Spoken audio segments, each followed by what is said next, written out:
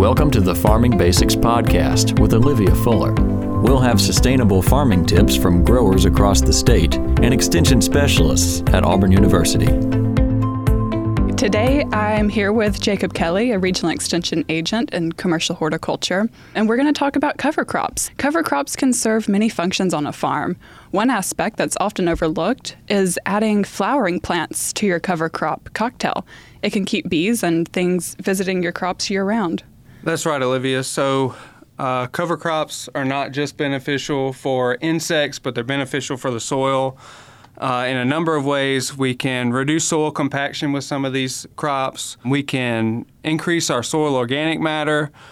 We can control erosion, and that's a big one on a lot of these farms. And there's also some weed control as well as nematode control. And they're also scavengers. They can scavenge nitrogen, potassium, and phosphorus from the soil and bring it up to where our crops need to use them. I wasn't always on the cover crop bandwagon. I've learned that it was something we should be doing, but not many people do. But the few farmers that we've seen, it really has paid off on their farm. We've gone out to see huge improvements. That's right. And so I've got a couple of growers down in southwest Alabama that introduced me to cover cropping, and they showed me the magnificent benefits that just using a few cover crops can do just for your soil. And then this year we discovered the benefits of bringing in beneficial insects. So I've got some growers that have been using cover crops for a couple of years now. And we noticed that when we put our insect traps out there to catch these moths, we're catching an abundance of moths. So many you can't even count them all on the trap. And then we're going out in the field and scouting, and we're not finding very many larvae. We'll find some eggs. The eggs will hatch, but the number of larvae that are out there in the field are very minimal. And that's, I think, partially due to the number of beneficial insects we're bringing in. The parasitic wasp and paper wasps, honeybees, and ladybugs, and things like that we're bringing in that will destroy any of these unwanted insects before we have to intervene with any insecticides.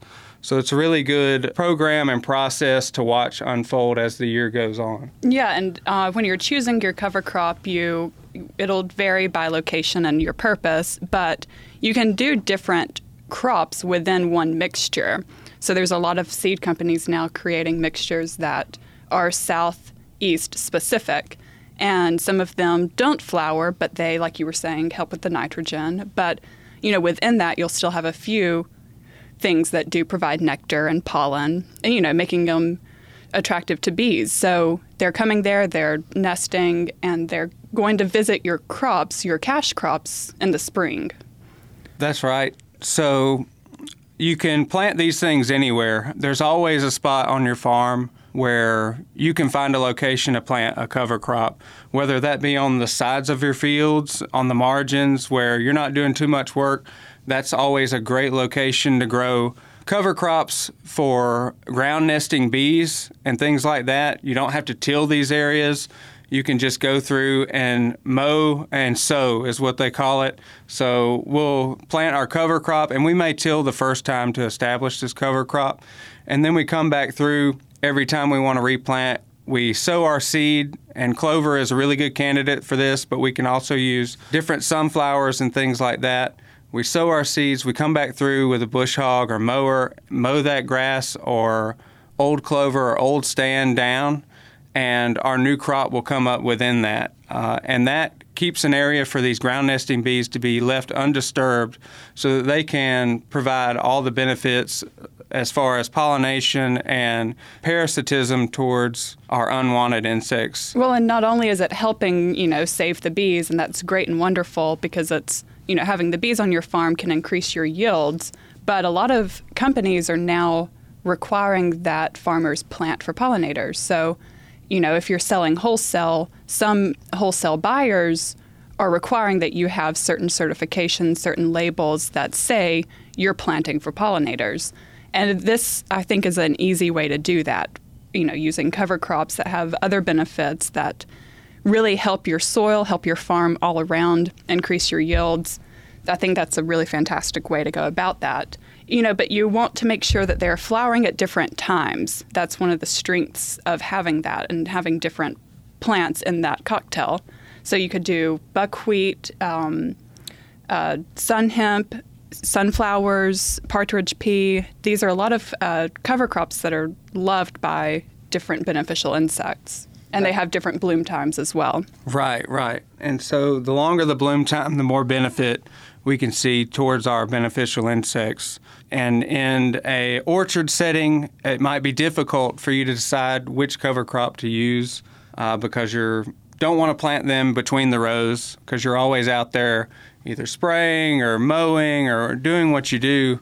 And in my experience, I've got my experience from a kiwi orchard, and we grew several different types of clover between the rows of kiwi. We kept our kiwi strip sprayed within the row, and then between the rows, we grew these clover, and we would let them get to that flowering stage, and they flowered right before the kiwi would start to flower. So as soon as we started seeing the popcorn stage of kiwi fruit, that's right before the flowers start opening, we'd go through and mow all that clover down. And that way, that could facilitate any kind of, maintenance we had to do as far as flowering. A lot of it's hand-pollinated, so you got to walk through there a lot. And you don't want to walk through knee-high clover. So we would mow it all down, go through there, do our pollination, and we could get on any sprays after pollination because we had already mowed all the flowers away from the clover. So you're not killing the bees at that point. Right. We're not killing any bees that are trying to pollinate this clover because the flowers just simply aren't there. They've gone to the next field over. They've gone to the margins where we planted our wildflowers and things like that. They're utilizing other outlets for their nectar source at that time. And then from there, we might, only use the margins, but at least we're giving them that benefit early in the year. We're getting them where we want them to be, which is near our kiwi flowers. And that was a huge benefit because kiwi are so hard to pollinate.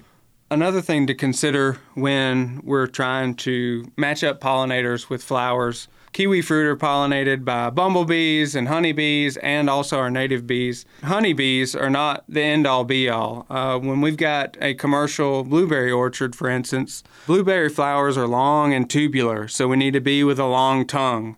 Honeybees have a very short tongue. And so what happens when you have honeybees in the blueberry orchard is they cut slits in the sides of your flowers and suck out nectar that way. They're cheating us on our flowers and our pollination. So for good pollination in a blueberry orchard, we want to facilitate those ground nesting bees, those larger mason bees, and bumblebees with long tongues. Bumblebees are going to get in there. They're rough. Yeah, they're way messier when they're pollinating. For sure, yeah, and they got the buzz pollination, so they get down in there. They split that flower wide open, and they get to the parts that we need for our benefit as far as pollination goes for blueberry crops. So that's just another thing to think about when we're planting for pollinators. In a blueberry setting, I might want to plant Austrian winter peas. Why? Because peas have that long tubular flower, and that's going to attract those bumblebees and native bees that we want, the long-tongued bees. In a vegetable setting, we might not have the same flower setup. We might want more variety of pollinators. So we're going to try to plant a variety of plants that can bring in pollinators. So what you're saying is we might plant a variety of different things among the fringes of these fields, but within the rows, what do you suggest? So within the rows, it can be tricky, and it depends on how much you utilize these row middles and things like that. But good candidates for in the rows are going to be short-growing stuff like subterranean clover or perennial peanut. These are great candidates because they're low-growing, they suppress a lot of weeds, but they also flower. And so they're not only bringing in the benefit of suppressing weeds, creating nitrogen or fixing nitrogen into the soil, but they're also bringing in the pollinators that you need for your pumpkin crop, your squash crop, your tomatoes, whatever it may be. We're planting all this stuff to bring in pollinators, and Olivia's got a great program that she has started and that we're launching this year about pollinators and planning for pollinators, anything you want to know about pollinators. So can you tell us more about how that program works and how it's going to impact farmers and what they'll learn from that program? Yeah, so it came about by a request from somebody in the wholesale buying industry. Walmart came out with a new regulation requiring that the farmers they're purchasing from have, a certification like I mentioned earlier, whether it be the Be Better certification through the Xerces Society, or there's a multitude of others you can choose from. But it kind of left a lot of farmers in the dark on how to meet these regulations. Right. What do we do? So the program came about to kind of explain a lot of the things that you and I talked about today to the farmers, but maybe more hands-on in the field. So it's just called the Pollinator Program, and we'll go around, and it's a statewide initiative right now. We did our pilot program in 2021, so this year we're going to expand that and really help farmers learn how to do the things that we talked about today. So if you have a question about this, because we see the trickle-down effect beginning. So Walmart made the first statement, and we see other industries stepping in as consumers get more and more concerned about what they're buying and how that affects the climate change. So we're seeing a lot of people care, and farmers care because they have to now. But, this program is hopefully there to help them understand how to put these things in place, how to plant for pollinators and do the cover crops and, all of the things that will help them meet these regulations and improve their crop yields at the same time. Right. They're going to get better quality fruits and vegetables. They're going to have more fruits and vegetables, and their customers are going to be happier because of all of these things being implemented. Mm-hmm. And maybe even be able to sell at a higher price, kind of right, like we saw happen with the organic certification. For sure. They will see a return in revenue. All right. Well, that was Jacob Kelley. Thank you so much for driving all the way from Mobile to do this today. Oh, I'm happy to spread the cover cropping word. I am ecstatic about the new year, teaching all these farmers about pollinators and cover cropping and showing them results that I saw this past year. Thanks for having me, Olivia. I really enjoyed it. This has been a production of Alabama Extension at Auburn University.